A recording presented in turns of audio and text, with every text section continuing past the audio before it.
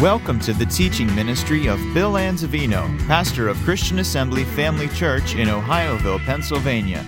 We pray you are challenged in your walk with the Lord through the following teaching. For more information about Christian Assembly Family Church or to subscribe to our free podcasts, please visit us on the web at cafamily.net. Hallelujah. I was praying a little bit the other day, just this week, and sometimes this is how things happen. Just a couple of words. Actually, the title of this message just came up out of my spirit. Forgiven to forgive. Forgiven to forgive. And it just prompted within me just to do a little bit of study along this line and see what the Lord would have me to give tonight. And this is what happened. Forgiving to forgive, we'll talk about that and how important it is to realize our need to forgive others because we have been forgiven of such a great debt. And so in Luke's Gospel, chapter 17, beginning at verse 1, let's look at some things that Jesus taught. Someone once told me, that's Jesus and that's the Gospels, and the Gospels is not really the New Testament, it's the end of the Old Testament. And so it really doesn't apply to us. We live under the Pauline epistles, and so all we have to do is study the Pauline epistles.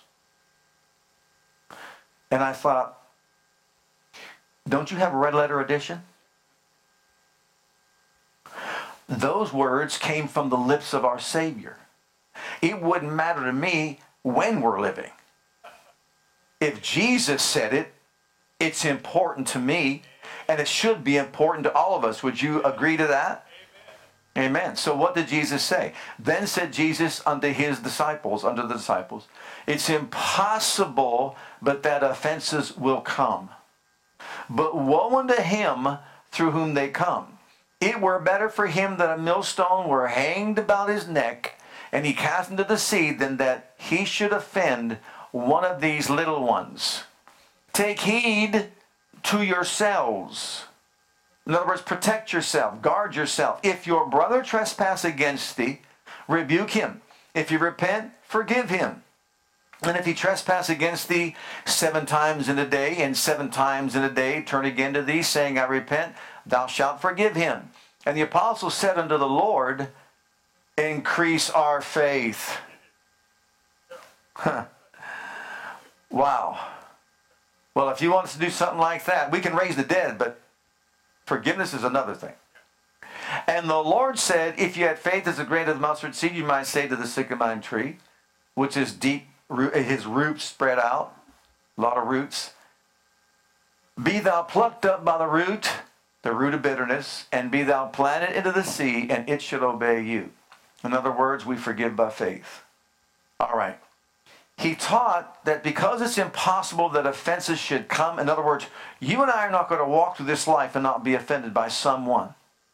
Has anybody here never, ever been offended? Had a reason, let's say, to be upset with someone? I'm sure we've all been offended at some point in time in our lives. Well, it's important then, because we will be offended, he said, you need to protect your heart diligently, because out of it come the issues of life, from bitterness and unforgiveness. Why? He knew that bitterness and unforgiveness, those were the tools of the enemy to do what? Wreak havoc in our lives, to expose us to all kind of demonic activity. Also, he understands that we can be judged by God if we don't forgive as we've been forgiven. And if we allow it to be rooted within our hearts and lives, we can stop the divine flow of power from bringing victory into our lives and delivering us or healing us or providing for our daily needs. And so Jesus said, look, you've got to protect your heart diligently. Look at what he said also in Matthew 18. He's teaching his disciples to offer unlimited forgiveness to all people. No matter what anyone has done, forgive. Then came Peter to him and said, Lord, how oft shall my brother sin against me and I forgive him? Till 7 times? Now, if you don't know the Jewish tradition way back when, you might think that, okay, 7 times. But remember when Jesus said to his disciples when he taught in the Sermon on the Mount, except your righteousness exceed the righteousness of the Pharisees and scribes and all that, you won't enter my kingdom? Well, see, back then they thought that if you forgave someone 3 times, that was great. You're doing great. 3 times. Now, I don't know if that's 3 times a day, 3 times a week, 3 times a month, 3 times a year, or 3 times a lifetime. But if you forgive 3 times, you're doing great. So Peter, you know, Peter, how he is, 7 times, Lord. In other words, I'm just going to exceed their righteousness and go beyond and above whatever they do. Jesus said to him, I say not unto thee 7 times, but until 70 times 7. And I'm sure Peter swallowed hard at that statement. 490 times a day, you want me to forgive someone? Because if you put it all together, then that's exactly what Jesus said. In other words, offer unlimited forgiveness. You can't, and I can't afford to have unforgiveness in our hearts. It is detrimental. It opens up the door to demonic activity. It opens up the door to God's judgment. It closes the door to divine power that delivers, heals, and sets free. For example, I often use this when I teach along this line because for me it was one of the most important messages or teachings I ever received from the Spirit of God when I first came into ministry. I'll never forget being in our church in Midland and how I would just go over to, we only had 35 people, that's with the children and all that, so it wasn't a big congregation. I could just go and spend some time in people's homes. And I went over to some lady's house, and she came out of the hospital, and she was suffering from a lazy eye, where diabetes had eaten away the eye muscle that held it in place. And I would sit with her, and I would read the scriptures from Mark 11, 23, 24, the faith scriptures and all that. And it was amazing to watch this miracle take place right before my eyes. One eye looked straight at me, but the other eye looked off to the side because there was no muscle to hold it in place. And while I'm speaking, while I'm sharing the word and teaching her, I'm watching the eye come into focus, and by itself, just as I'm talking and teaching the word of faith. And she's looking straight at me with both eyes. I leave, it goes back to the way it was. I would come back the next week, do the same thing happens. And this went on for weeks. Until finally one day I said, there's something wrong here. You know, it's amazing how the scriptures are so clear, but sometimes we have a hard time with our understanding in our heads, right? You have not because you ask not. So after weeks, I just sat down and I saw her again the same way. And I said, Lord, actually on the way, before sitting down, I'm on the way into the house. I said, I don't understand this. I preach the word of faith and her eyeball goes straight, looks like it's supposed to.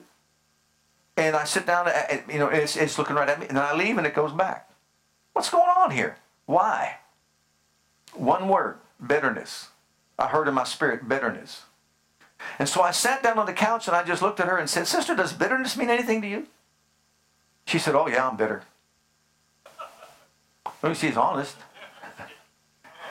I'm bitter. I said, Sister, don't you know that if you're bitter, you're going to block the healing power of God and you can't get healed? I'm here speaking to you about, you got to believe you receive your healing. You got to speak the word of faith. You got to speak the word over your eye and that sort of thing. And I said, don't you know that? She said, no, I didn't know that. Now, trust me, she was in the Lord 50 years longer than I was. And she didn't know that. I said, well, it's so. You got to deal with that. There's no sense us even praying or you can confess 1,000,000 times a day if you want to. You're going to, first of all, block the healing power of God. You're going to give yourself place to demonic activity in your life. And also, God's judgment will fall upon you. Actually, you'll imprison yourself because it will imprison you. And I said, unless you deal with that, it won't happen. I said, you want to deal with it? She said, I'll deal with it. A week later, we had our healings. Well, actually, it was a service, Sunday night service.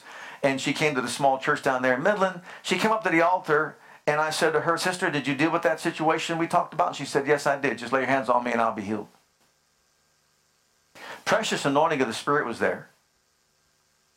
So, I go to pray for her. Power of God comes on her. Next day, she goes up back to her doctor. Her eye's perfectly healed.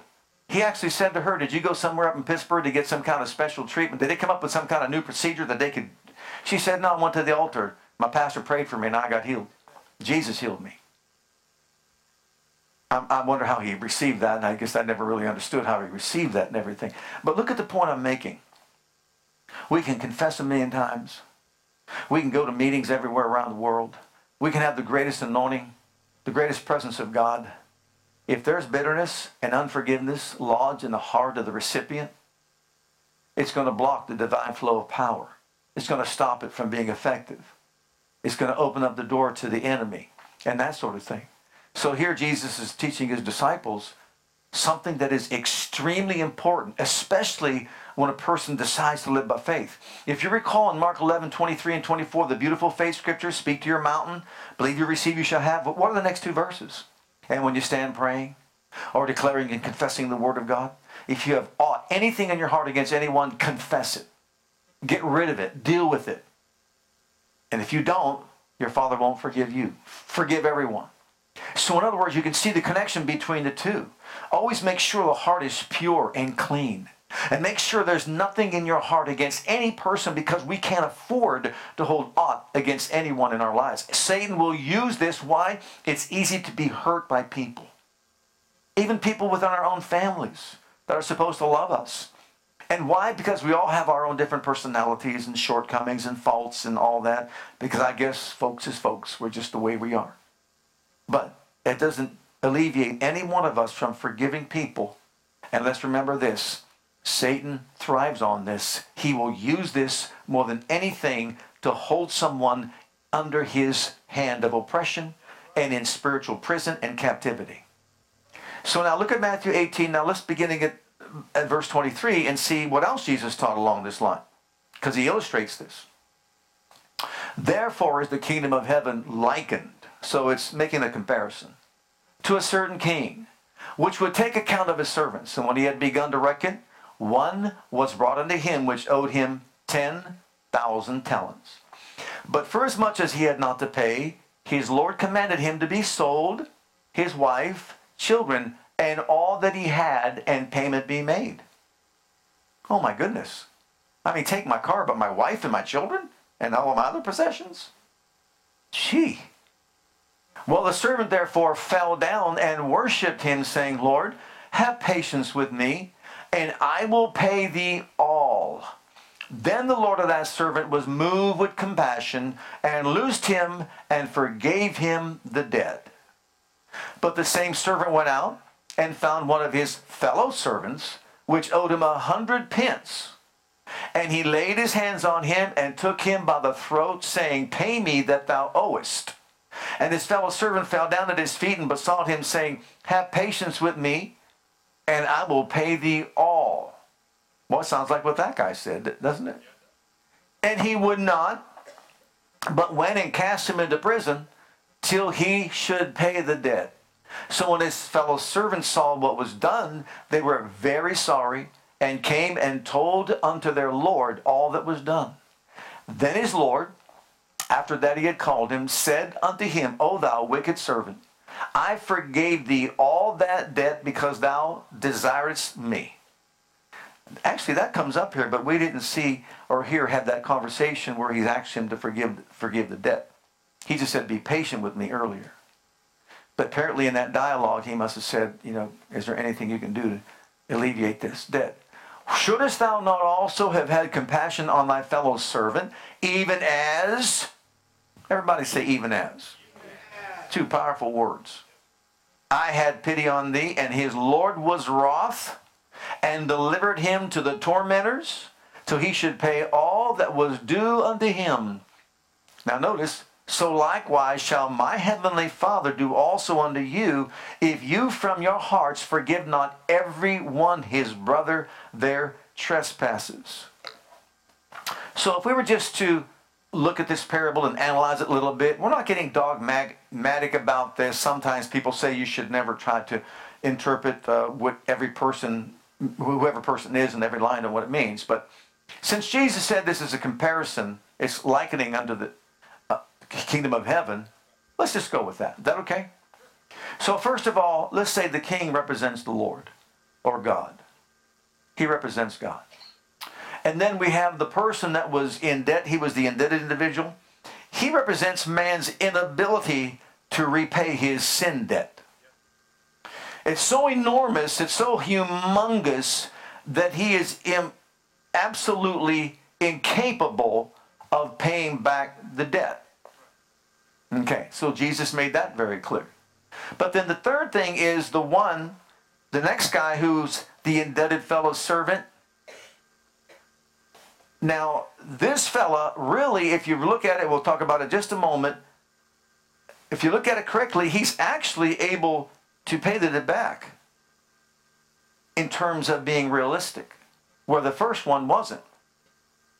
But this represents this servant's brother, like a fellow servant, a brother or sister in the Lord, who owes him a sin debt. So apparently, since Jesus is using monetary figures, he owes him a certain amount of money. But it could be that he owes him because he, let's say, slandered him. Or maybe he stole from him. Or did other things to him. It's a sin debt. He owes a sin debt. And it is in the realm of possibility that he can repay that debt. And I'll show you why right now. Look at the next thing. The debt that he owed, if you look at this, as I wrote them out. Now, when I shared these with you, remember this. These are certain studies that had taken place, and I've looked over the years at different ones. And I know there's sometimes conflicting, findings and that sort of thing. I kind of went in the middle, like just to balance it out, went in the middle. Because one study said that 10,000 talents is equivalent to $14 billion in today's money. I can buy a week on that. Could you? $14 billion. But I have here, I went down the middle, $7 billion. Because in this study, what they used was money of our time compared to what a talent was and what a pence was and what it represented as far as work hours are concerned, etc. Okay, so 10,000 talents is $7 billion. 100 pence is equivalent to $11,700. And what he used was a minimum wage of $8 an hour. Now we're talking about today's money.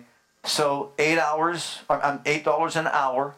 And since they work 6 days a week, that would be 72 hours because they work 12-hour days. And the Sabbath day, they're rested. And then if you considered 40 hours the regular work week, and then the last 32 hours were, you could say, overtime hours. So we're just, making up all the difference here. So we're going to give them $12 an hour because it's time and a half. Anybody like time and a half? I really liked that when I worked that way. So put that all together, it's $11,700 for 4 months. So you multiply that times 3 to get the yearly figure, and you're up to now $35,100, and we'll just round it off to say $35,000 a year. So if the man made $35,000 a year and he owed $11,000, $11,700, that's a doable, repay, wouldn't you say? It may take time, but he can repay that debt. It's within the realm of possibility, wouldn't you say? All right. Well, to pay back $7 billion, if you gave your whole $35,000 a year back to the king, would take 200,000 years to repay, if you do the math. Anybody plan on living on earth for 200,000 years? I don't think so. So in other words, what Jesus was teaching was, it's out of the realm of possibility for a man to pay his sin debt. You can live 200,000 years and never pay your sin debt. You can live forever and never pay your sin debt, and many, sadly enough, to say they will. So, next we see is the king's forgiveness in manifestation. Now the guy realizes how much he owes, but in actuality, he doesn't really recognize how much he owes. Because remember, he said, give me some, just have patience with me and I'll repay the debt. I don't know what he was thinking. But remember, Jesus is giving us this narrative, and Jesus is presenting it in such a way so that we know it's impossible to repay our sin debt. So he asks for patience, and what does the king do? He extends to him compassion and grace. He has mercy upon this man and completely wipes out his debt. Would you call that a great day? If someone just paid my, mortgage off, I wouldn't mind that. Would that excite you? You excitable tonight? If there's something that would excite you if someone just paid off that. Can you imagine this guy being forgiven of a $7 billion debt that he could not pay? Should he not have been ecstatic? Oh, I'm sure he should have. Well, notice this. The man did not earn what he got. In the book of Ephesians chapter 2 and verse 8 and 9, he did not earn what he got. No, it came by grace because of compassion. For by grace are you saved through faith, and that not of yourselves. See, it had nothing to do with him. There was nothing he could have done to repay it. He did not earn it at all. He did not work for it at all. It was just an act of mercy and grace, compassion and forgiveness. And that not of yourselves. It's the gift of God, and that's what it was, the gift of God, not of works, lest any man should boast. So in other words, this man had no reason to boast. He had reason to shout, but not to boast, because he did nothing to earn the status of being debt-free, no longer bound by a sin debt. Can you see that? Exactly, and that's exactly where the man was at. Okay, look at the next verse in the book of Ephesians chapter 1 and verse 7. We basically can shout about the same thing. We owed a sin debt that we couldn't pay. But thank God we've been forgiven of that sin debt, not because we worked for it, but as the scripture says, in whom we have redemption through his blood, the forgiveness of sins according to the riches of his grace. You and I have been forgiven this great amount, this great sin debt, because of his grace and the riches of his grace, because of the blood of Jesus, who purchased our ransom. And thank God, not silver and gold or corruptible things, but his blood. And then in the next verse, in the book of Acts chapter 13, we see something else added to the mix. Be it known unto you, therefore, men and brethren, that through this man is preached unto you the forgiveness of sins, and by him all that believe are justified from all things, from which you could not be justified by the law of Moses. Now, how important is this? So now, whether Jew or whether Gentile, you can't pay your sin debt. The law you'll never be able to keep, so you'll never pay your sin debt. We need someone to do what? Pay the debt for us. And so this king completely removed the man's debt as an act of mercy and grace and compassion, and says, man, you're a debt-free person. You and I are debt-free. We owe nothing. Our sins have been blotted out by the blood of the Lamb. We've been stamped with the rubber stamp that was dipped in the blood of the Lamb, and on our souls is paid in full. Hallelujah. Isn't that something to shout about?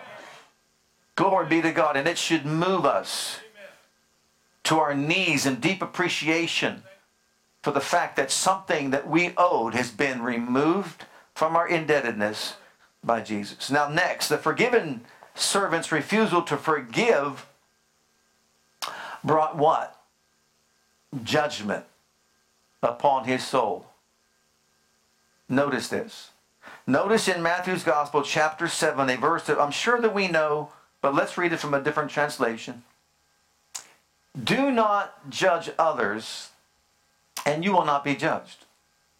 For you will be treated as you treat others.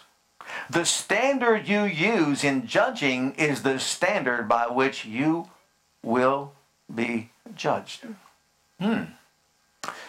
So, this man was forgiven a $7 billion debt. A man owed him 100 pence, a payable debt. He's forgiven because of mercy and grace. He shows no mercy He has no grace. He takes the man, turns him over to the tormentors, and has him tormented until he can pay the debt in full. Isn't that what he did? Isn't that how he judged?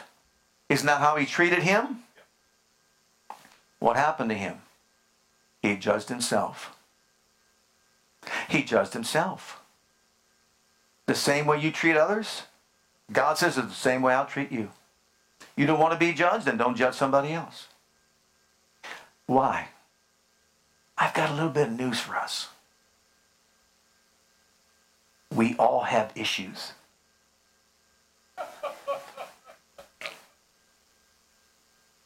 Can anybody say amen to that? We all have issues. Yeah. How you can become so indebted, I don't know. $7 billion. But anyhow, it's what Jesus taught. So we all have issues. We all need forgiveness. We all need to cross that bridge. Don't burn it like this man did. I read an article about this, and this fella and his thinking said, we can't really compare the king to God and God to the king and say that he represents God because, well, if he sent the man to be eternally tortured because he could never pay that sin debt, that wouldn't be a loving God. And I thought, oh my, what does it say? Don't say it's an interpretation because there's no interpretation needed. He found the man who refused to forgive, who was forgiven after he was forgiven. And because he judged this other man and sent him to the tormentors, guess what? He was turned over to the tormentors to be tormented for the rest of his life. Something to really seriously think about, wouldn't you say? Absolutely. So in other words, God didn't do it. You sowed it. You reaped it. You did it to yourself. Because you chose not to forgive. You chose not to show mercy. You chose not to offer grace. You chose to torment someone and judge them worthy of punishment after you were given mercy. So therefore, there you go, buddy. Now spend your eternity there and see what it's like. Do you remember the story of David? When King David committed, oh my goodness, adultery with Bathsheba, then a cover-up, and then brought her husband home and tried to get him drunk, and then to get him to, be the father of the child because she was pregnant and all that. And then when he wouldn't sleep with his wife, then he sent him out to the war and told his captains to pull back, and so he dies. So he has him killed, so he commits murder and cover-up and all that. And then he's delusional because now he's deceived into thinking that now that I'm married to her, everything is okay. Nathan comes along and tells him a little story about a little lamb and another fellow that has got flocks of sheep and says, this is what happened, O king. This guy that got flocks of sheep had a visitor, and rather than take one of his, he stole the only one this person has over here and cooked it and had a fine meal with it. What should be done to him, king? Kill him. What was that, king? Kill him. He deserves to die, which was not true by law, but that's what he said.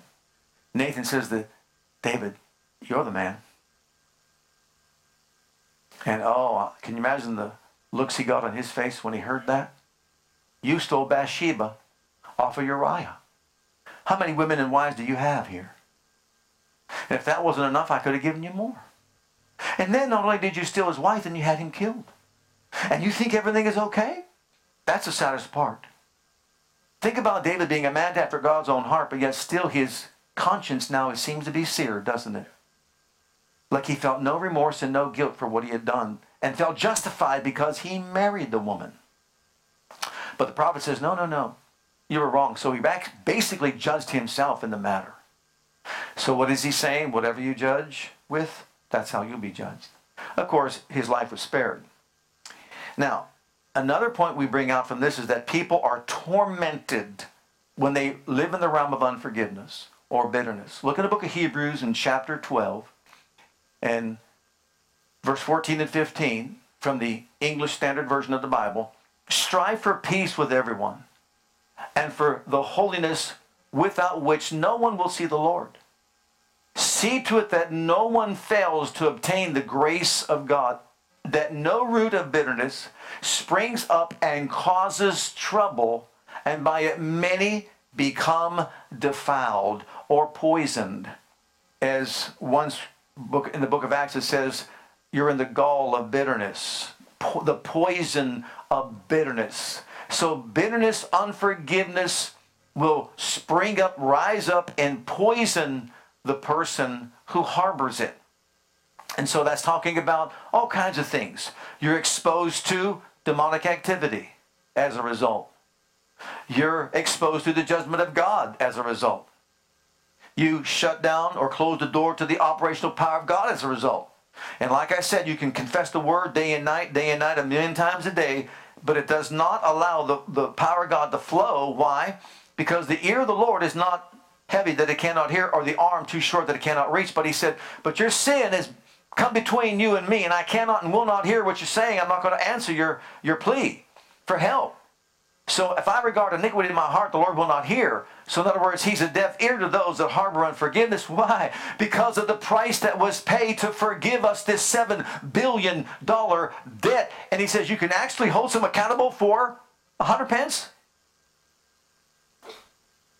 And so we can become poisoned by it. We can forfeit the power of God to deliver us, to heal us, to provide for us, to meet our every need. And it's important and imperative that we learn to forgive.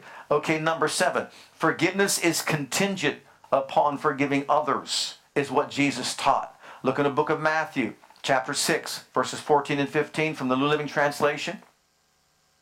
If you forgive those who sin against you, your heavenly Father will forgive you. But if you refuse to forgive others, your Father will not forgive your sins. Forgiveness is contingent upon our forgiving others. Okay. Look at the next verse. Colossians.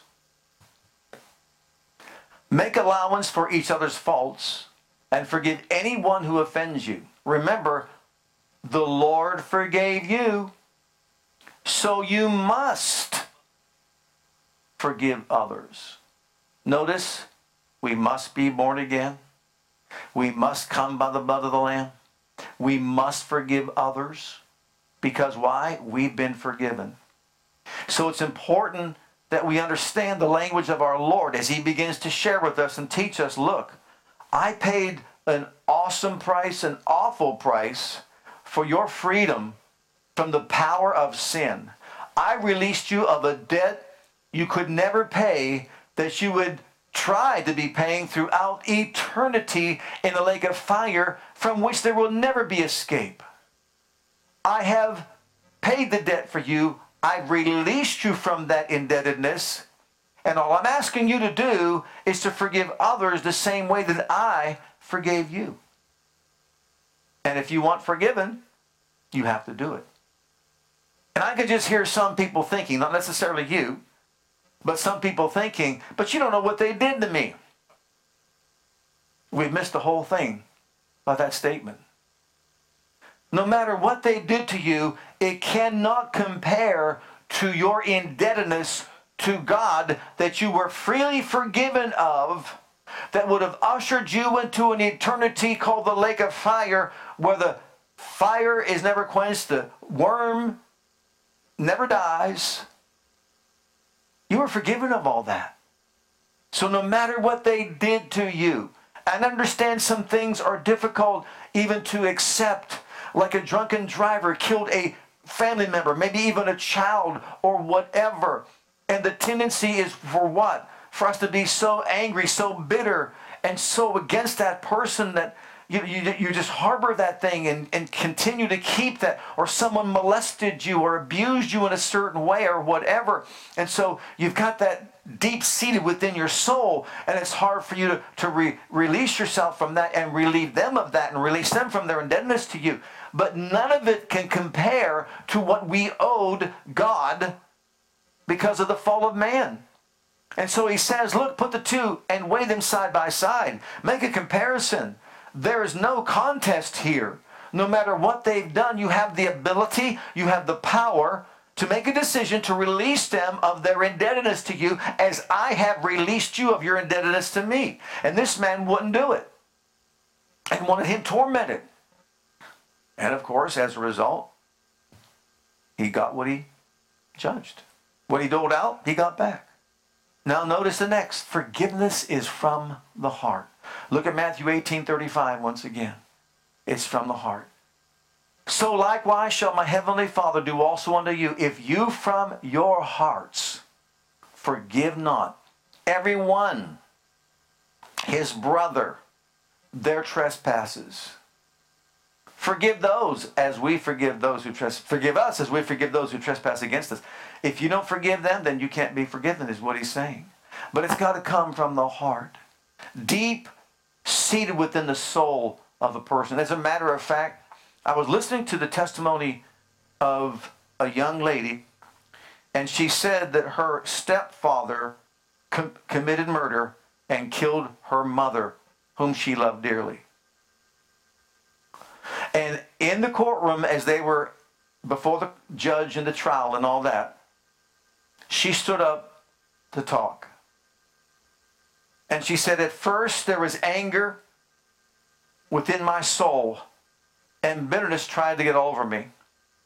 But the more I thought about you and your condition, the more on the inside of me there arose compassion and forgiveness. And I began to realize how important it is for us to look within, because true forgiveness comes from the heart. And she said it from her heart. I forgive you for what you did. And may God have mercy on your soul, but I release you of your indebtedness to me for taking my mother's life. Imagine that.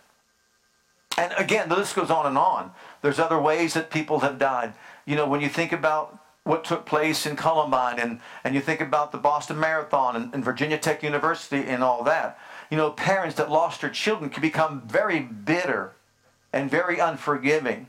I've had people come up to me and say to me, I can never forgive this person for that. And I said, you have to.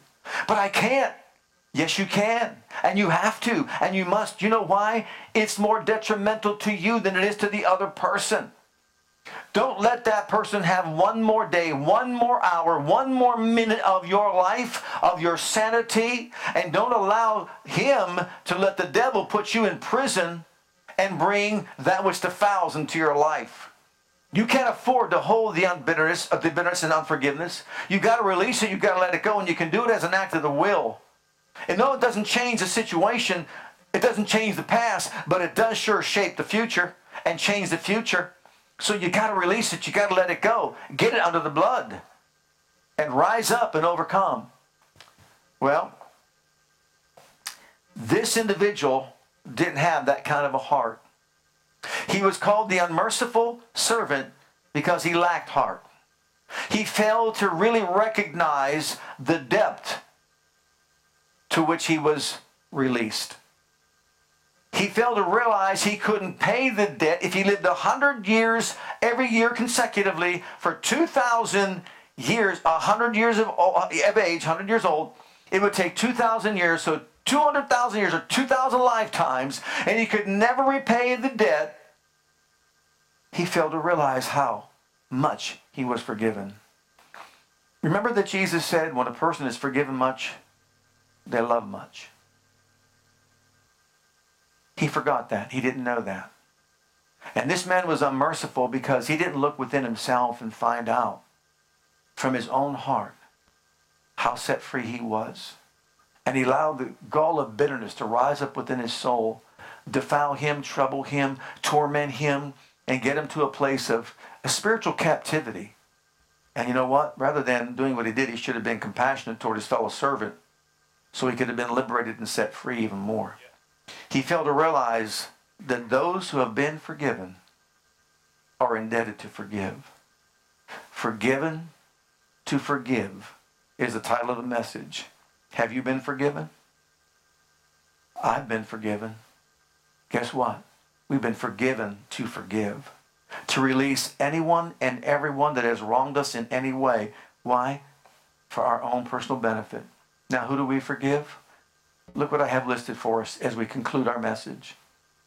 What about forgiving ourselves? You realize some people find it very difficult to forgive themselves when they miss the mark or do something wrong. But in Psalm 103 and verse 12, we are told by the psalmist, as far as the east is from the west, so far had he removed our transgressions from us. And the east and the west never meet. So if you listen to that statement and think about what it says and meditate upon it, God has forgiven us. And he has removed our transgressions so far from us that they're nowhere in sight. If that's true, then why is it we find it difficult to even forgive ourselves when we miss the mark? But for many people, they do. And what happens is they allow condemnation to imprison them, to hold them captive, to cause them to lose their confidence. Look at 1 John. I'm sorry, look at the other one. Romans first. Romans chapter 8, verses 1 and 2. There is therefore now no condemnation to them which are in Christ Jesus, who walk not after the flesh, but after the Spirit. For the law of the Spirit of life in Christ Jesus has made us free from the law of sin and death. So in other words, he is saying there's no reason for us to be under the guilt of sin any longer. Our conscience has been cleansed with the blood of the Lamb, and we have a clear conscience before God because we've been liberated and delivered and set free of our sin debt. So therefore, even if we miss the mark, what's essential to do is to get under the blood and then forgive ourselves and get rid of it. Look at 1 John now, chapter 3. What happens is the enemy knows that this could be an area that he could attack and probe as far as our spiritual lives are concerned. My little children, let us not love in word, neither in tongue, but in deed and in truth. And hereby we know that we're of the truth, and shall assure our hearts before God. If our heart condemn us, God is greater than our heart and knows all things. Beloved, if our heart condemn us not, then have we confidence toward God. Confidence means we have an active, robust faith toward God when we don't have any condemnation or conviction of sin. So, what we need to realize then is the enemy will use guilt and condemnation to do what?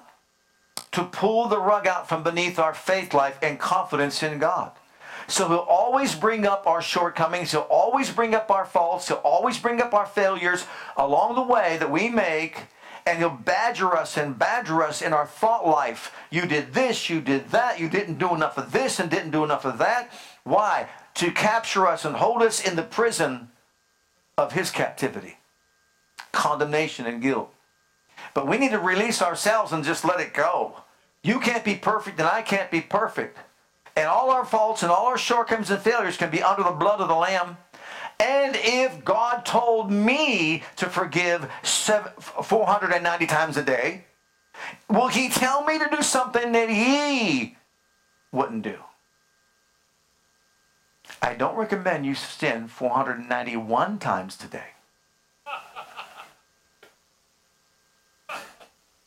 Stop at 490.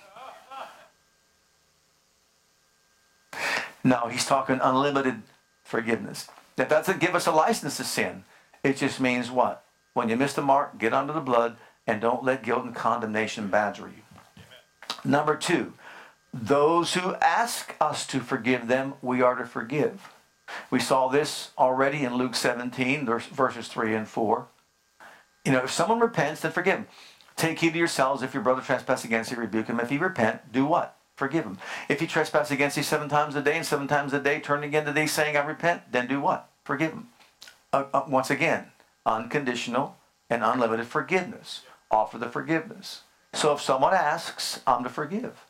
And you might be sitting there thinking, I know they're going to do it again tomorrow.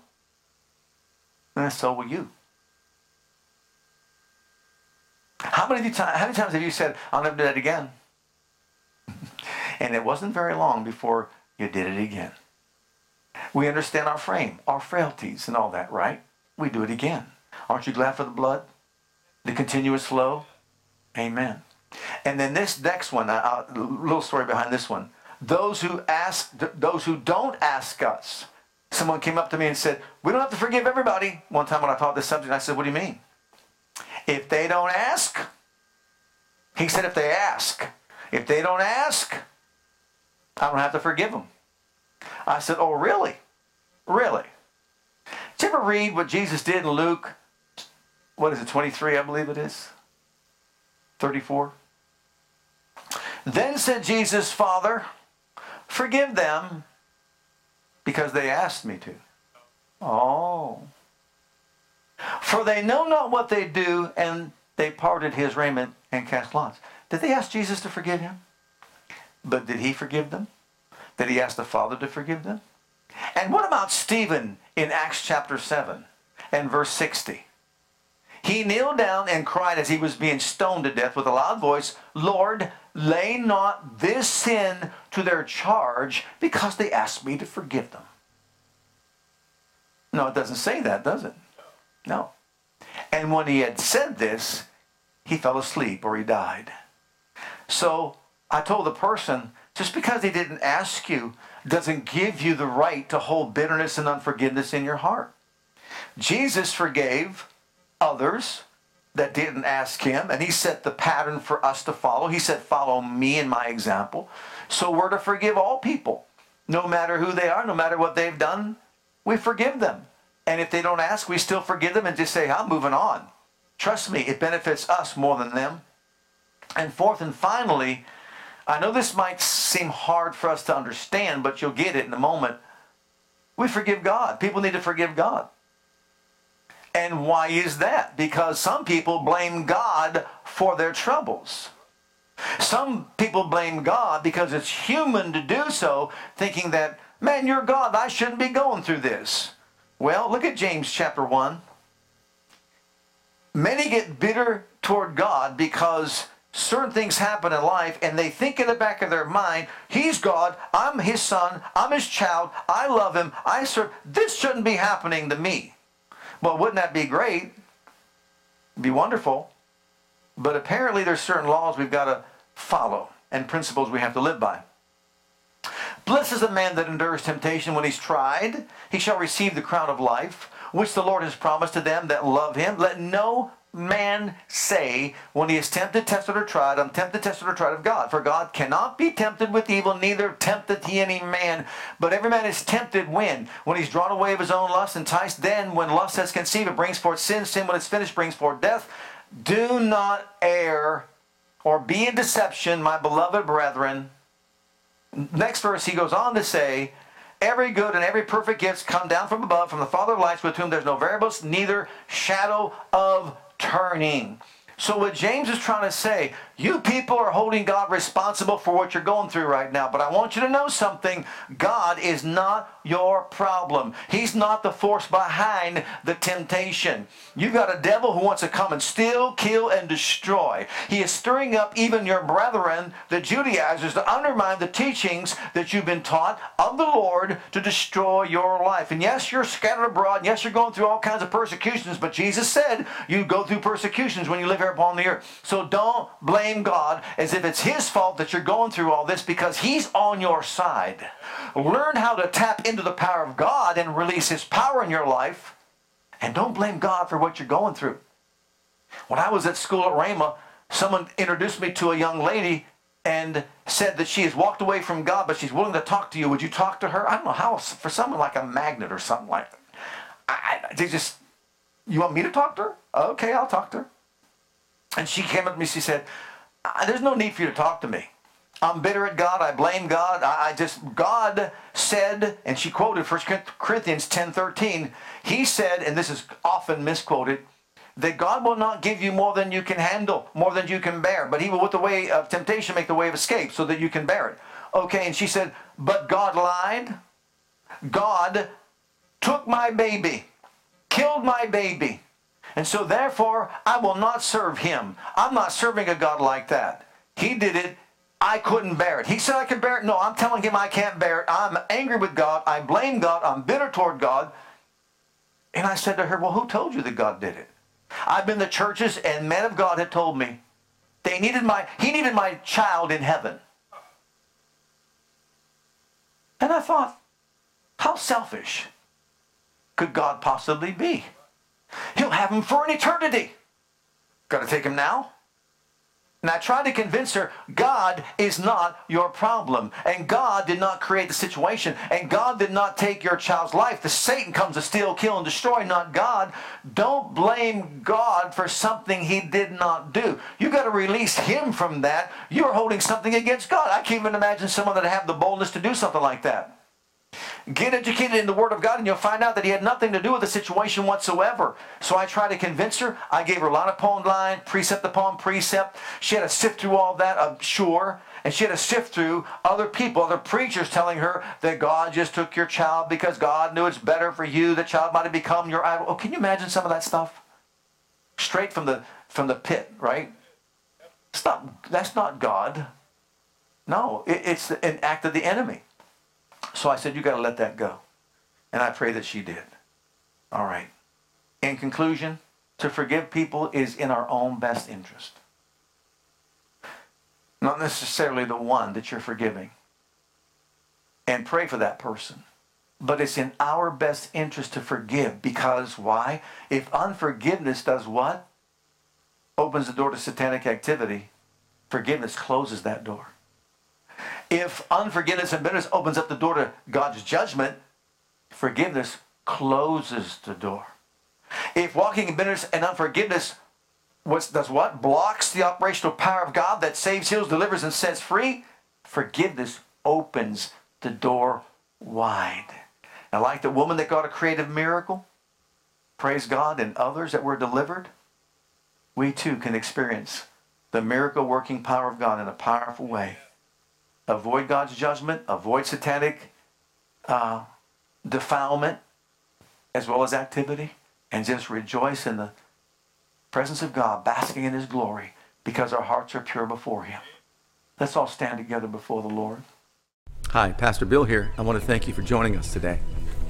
On behalf of my wife, Krista, and Christian Assembly Church, I want you to know that we're here to serve you and your family.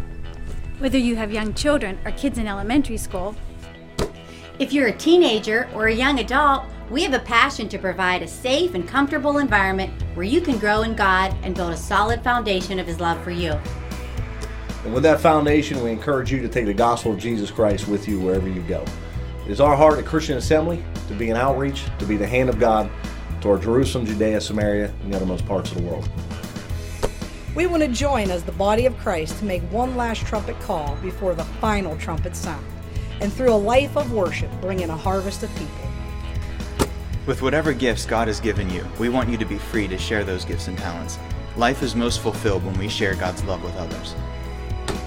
And in all that we do, we want to demonstrate the power of the name of Jesus to the world through a ministry of excellence, to God first, and then also to you.